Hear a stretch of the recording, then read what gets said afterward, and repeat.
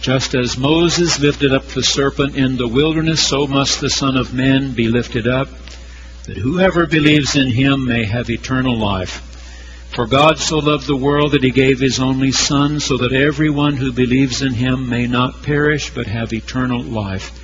This is the judgment, that the light has come into the world, and people loved darkness rather than light, because their deeds were evil.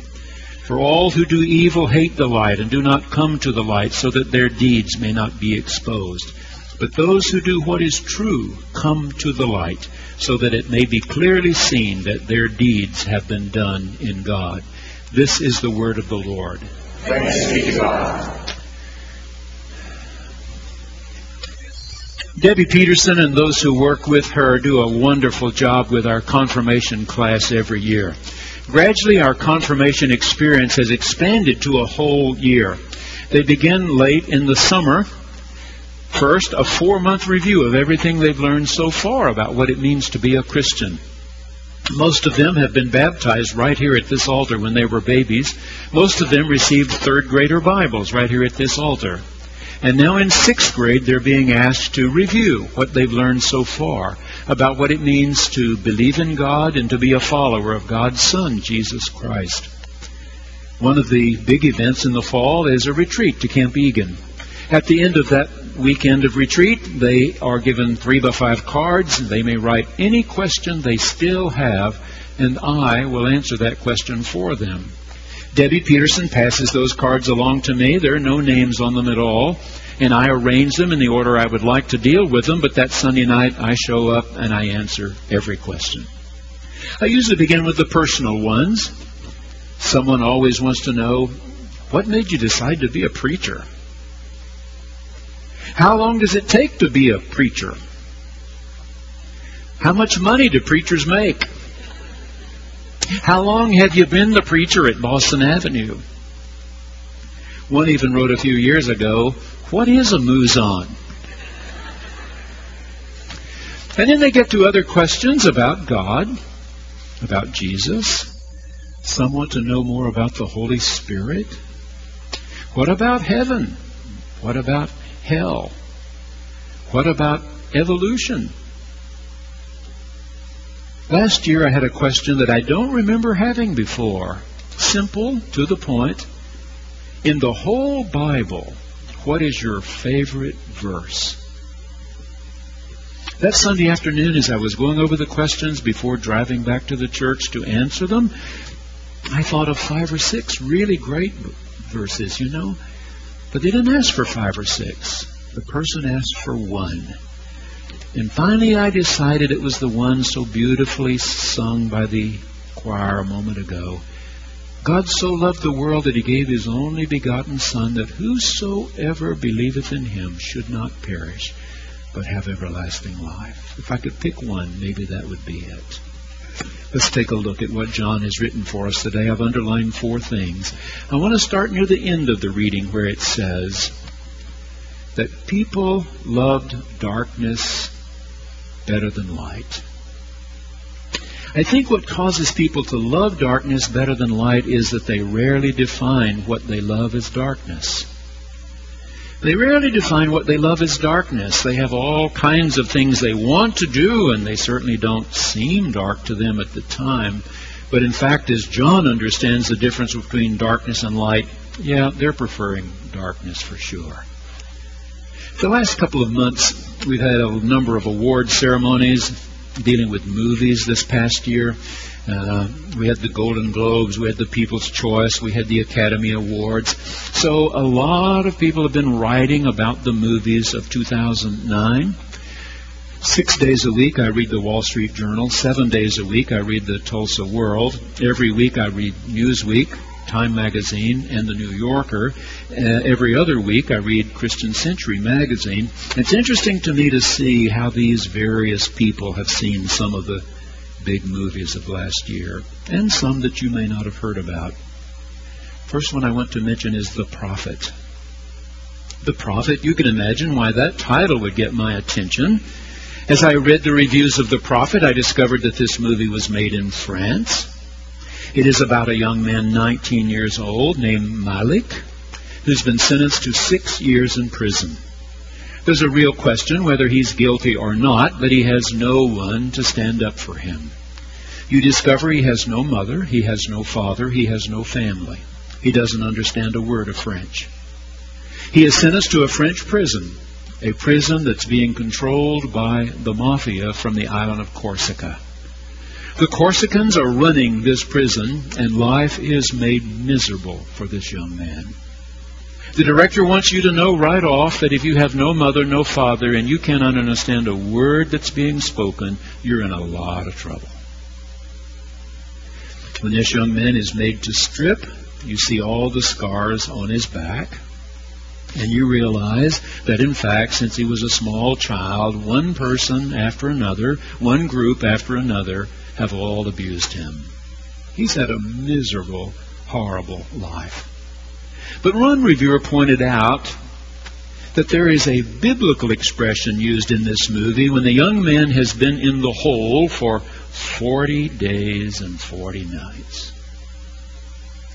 40 days and 40 nights, Moses was up on the mountain struggling with God, while God carved into stone the 10 Commandments and sent Moses back down the hill. 40 days and 40 nights, Jesus was in the desert, struggling with the tempter, the liar, it literally says in Greek, struggling with the liar about what direction his ministry would take now that he had been baptized in the Jordan by his cousin John. 40 days and 40 nights. And this particular reviewer then said, it is not clear that this young man is dying for anyone else's sins, but he certainly is being punished as a consequence of the sins of others. Through all of humankind, our history together, we've all paid the consequences of our sins and the sins of others, because through all these centuries there have been people who loved darkness more than light. Number 2. As Moses lifted up the serpent in the wilderness, you need to know that story if you're going to understand the significance of John's statement here. You have to go back in the Torah to the scroll of Numbers. And in that scroll you find that once again the Israelites are complaining. They've been slaves for 400 years. God has sent Moses down to Egypt, where once he had lived in the palace of the Pharaoh. And God has visited plague upon the Egyptians, 10 of them in all, as you recall, before Pharaoh finally says, "Go, get out." And then, of course, he discovered he didn't want to lose all that slave labor and tried to chase them down. The waters of the Sea of Reeds spilled over onto the Egyptians, and they were killed, and the Israelites escaped. You remember. But now they're out in the desert, and they're whining and complaining. Oh, it was so much better in Egypt. So much better. Those of you who heard all 4 of Rabbi Zimmerman's presentations recall that in his talking about plague upon plague being visited upon the Egyptians by the power of God, until finally Pharaoh would say, "Go, take your people and go," that it was much easier to get the people out of Egypt than to get Egypt out of the people. Remember he saying that? So they're whining and complaining again. Oh, it was so much better in Egypt. Did you bring us out here to die, Moses? And Moses tells God what the people are saying, and suddenly in the desert there are snakes everywhere, and snakes are biting the Israelites, and they're starting to die. So they rush to Moses and say, Please tell God to get rid of all these snakes. And God says to Moses, make one snake out of bronze and put it on a standard, a pole, and hold it up. And those who believe that I want to save them and that I can save them will be saved. That's what the story of Numbers is about. Lifting up the serpent in the wilderness. That those who believe I care, that I can do something about their situation, that I'm willing to do something about their situation, I will. I will. Last week's Newsweek magazine gave its whole cover to a big picture of Tom Hanks. there he was, close up. I mean, from border to border on the front cover, Tom Hanks. And the article inside was saying that Tom Hanks is helping more people of today's generation understand the sacrifices of World War II than maybe anybody else. And Tom Hanks said it all happened when he was the star in a movie called Saving Private Ryan. That after that movie came out and was successful and well received, that World War II veterans started writing to him. If he went out to eat with his wife, they would come over to him, and not to get an autograph, but to say, "Thank you for telling our story. Thank you for helping tell our story. Thank you for telling people how bad it was on Omaha Beach that day when we landed." And so he talked to Steven Spielberg, who had made Saving Private Ryan, and together they produced this big, long series called A Band of Brothers, to tell the story of Easy Company, a true story, taking the lives of real people and helping you follow one group of Army soldiers all the way through World War II. It was well received. I didn't see it when it was on HBO, but I saw it later when it was on one of the other channels. So, Tom Hanks said, all those who fought in the Pacific said, "What about us? It was worse in the Pacific than it was in Europe. Believe me, it was worse in the Pacific." And so he and Steven Spielberg started working on those stories, and now they have a new 10-part series on HBO called The Pacific.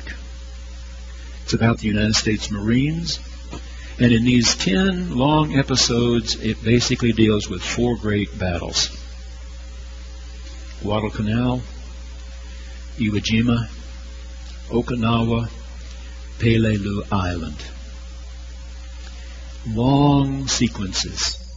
3 primary heroes. Real men, very real men, whose stories they track down.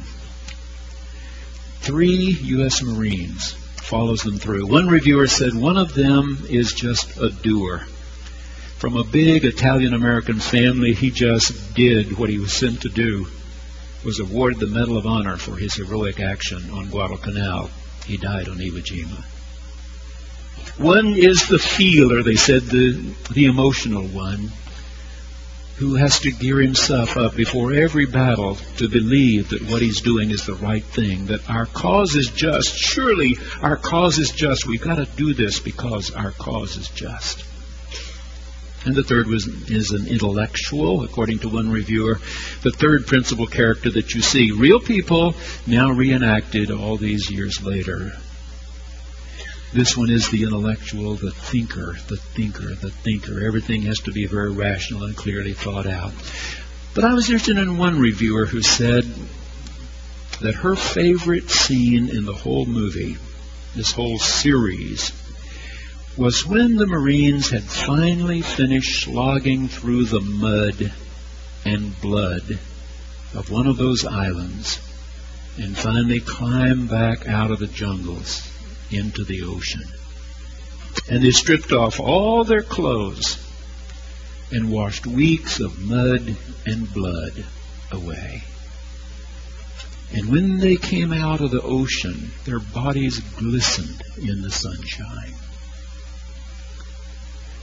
You needed a big bass voice to sing, "Come to the waters, come to the waters, Lord," to wash away the mud and the blood and give new beginnings, if the serpent be raised in the wilderness. Number 3. Just as Moses lifted the serpent, so must the Son of Man be lifted up. This word lifted up in Greek is an interesting word. It's hypsu, and hypsu can mean both lifted up, but it can also mean exalted. Something lifted up and thereby exalted. And Dr. Gail O'Day, in her commentary on this passage, says that's what's being said here. That's what John sees, that God's love is going to be revealed better than ever before, more clearly than ever before, that people who are really hungry to see and understand will see God's love exalted. And it will be exalted as this torn, broken body of our Lord Jesus is raised against the sky just outside the walls of the city of Jerusalem. God's love never made so clear, so real before, never again, as it was in that event. Another movie written a lot about, not seen by very many people, comes out of South Korea, simply called Mother. It's a woman's story. Begins with a woman dancing alone in a field. Dancing alone in a field. She's middle-aged, maybe a little beyond. She has a son who's 27 years old. He is not mentally as sharp as he could have been. His whole life has been limited. There's so much that he cannot do. One day he was just walking down a street there in South Korea, and he saw a young woman who was beautiful. He was fascinated by her beauty and followed along. Someone saw that part. They didn't see what happened after that. But the young woman ended up dead. And he's been arrested and is being tried for killing her, though there's no direct evidence linking him to the killing except this witness who saw him following her down the street. That's all. And so this past middle-aged mother, who has no particular skills at all, is out trying to find the real killer. A mother who knows this son of hers is going to be the scapegoat if she doesn't find the real killer. So she's frantically looking.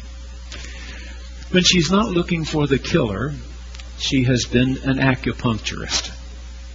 I don't know much about acupuncture, but I know you're supposed to be able, if it's real, that you can put pins in certain parts of the body which trigger other responses in other parts of the body. And one reviewer, a woman reviewer, said of this movie, the line I liked better than any other was when the mother said, there is a meridian point that loosens all the knots in your heart. There is a meridian point which, when touched, loosens all the knots in your heart. That's what John understood God to have been doing when he offered up his son, and we humans killed him. Peter said at Pentecost, he was delivered up according to the definite plan and foreknowledge of God. You killed him. You killed him, he said. But that lifting up, that exalting God's love so that anyone, everyone could see, understand, this is for you, this is for you, this is for all. God loved so much. Let's be done with things of darkness. Let's be done with killings. Let's be done with sacrificing. Let's be done with war. Let's be done with crucifixions. Let God's love wash us all. Let us begin again. Let's go in right directions. Number 4. But those whose deeds are true come to the light. This drawing of the light. In John's Gospel, everything becomes one or the other. It's dark or it's light. Nicodemus had come in the dark, chapter 3, that precipitated this whole discussion, conversation. He came in the dark. Would Nicodemus move to the light? The true light had come into the world. John's already told you in the Gospel, and darkness could never, ever put it out. Once Jesus was raised against that sky of Jerusalem, you're either a believer or an unbeliever. You were still moving toward death, or you are now moving toward life, life abundant, life everlasting. Which are you? At the Museum of Modern Art in New York City, there is an exhibition right now of the film work of a young director from China, communist China. His name is Jia Zhengke. The communists have watched him carefully all of his career. He's been arrested and interrogated. Some have said to him, why don't you just come to America or Western Europe to do your work? And he said, I believe art is the key. Art is the key in China. It's the artists who are going to have to help the people see that they do not have to live forever under communism. There are enough of them, and they are strong enough. They could change their country if enough of them ever understand what the possibilities are. So he keeps making movies. And now they've been gathered, and he was allowed to come to New York City for the beginning of the exhibition. He's made full-length films, but he's made one that's just 6 minutes long. 6 minutes. 6 minutes is a long time if no one's saying anything. And in this brief 6-minute movie, it opens with a sack tied and something moving around inside. It bulges at one place, then another and another. A sack with something inside. They asked Jia, he said, he actually filmed this at a pet store in South Korea. There are a litter of little puppies in the sack. You don't know that at first, just a litter of little puppies in the sack. It takes 6 minutes for one of them to chew a hole and poke out his head. And Jia said, you have to hope that in every litter there's at least one who's so sick of the dark it will find its way to the light. Amen.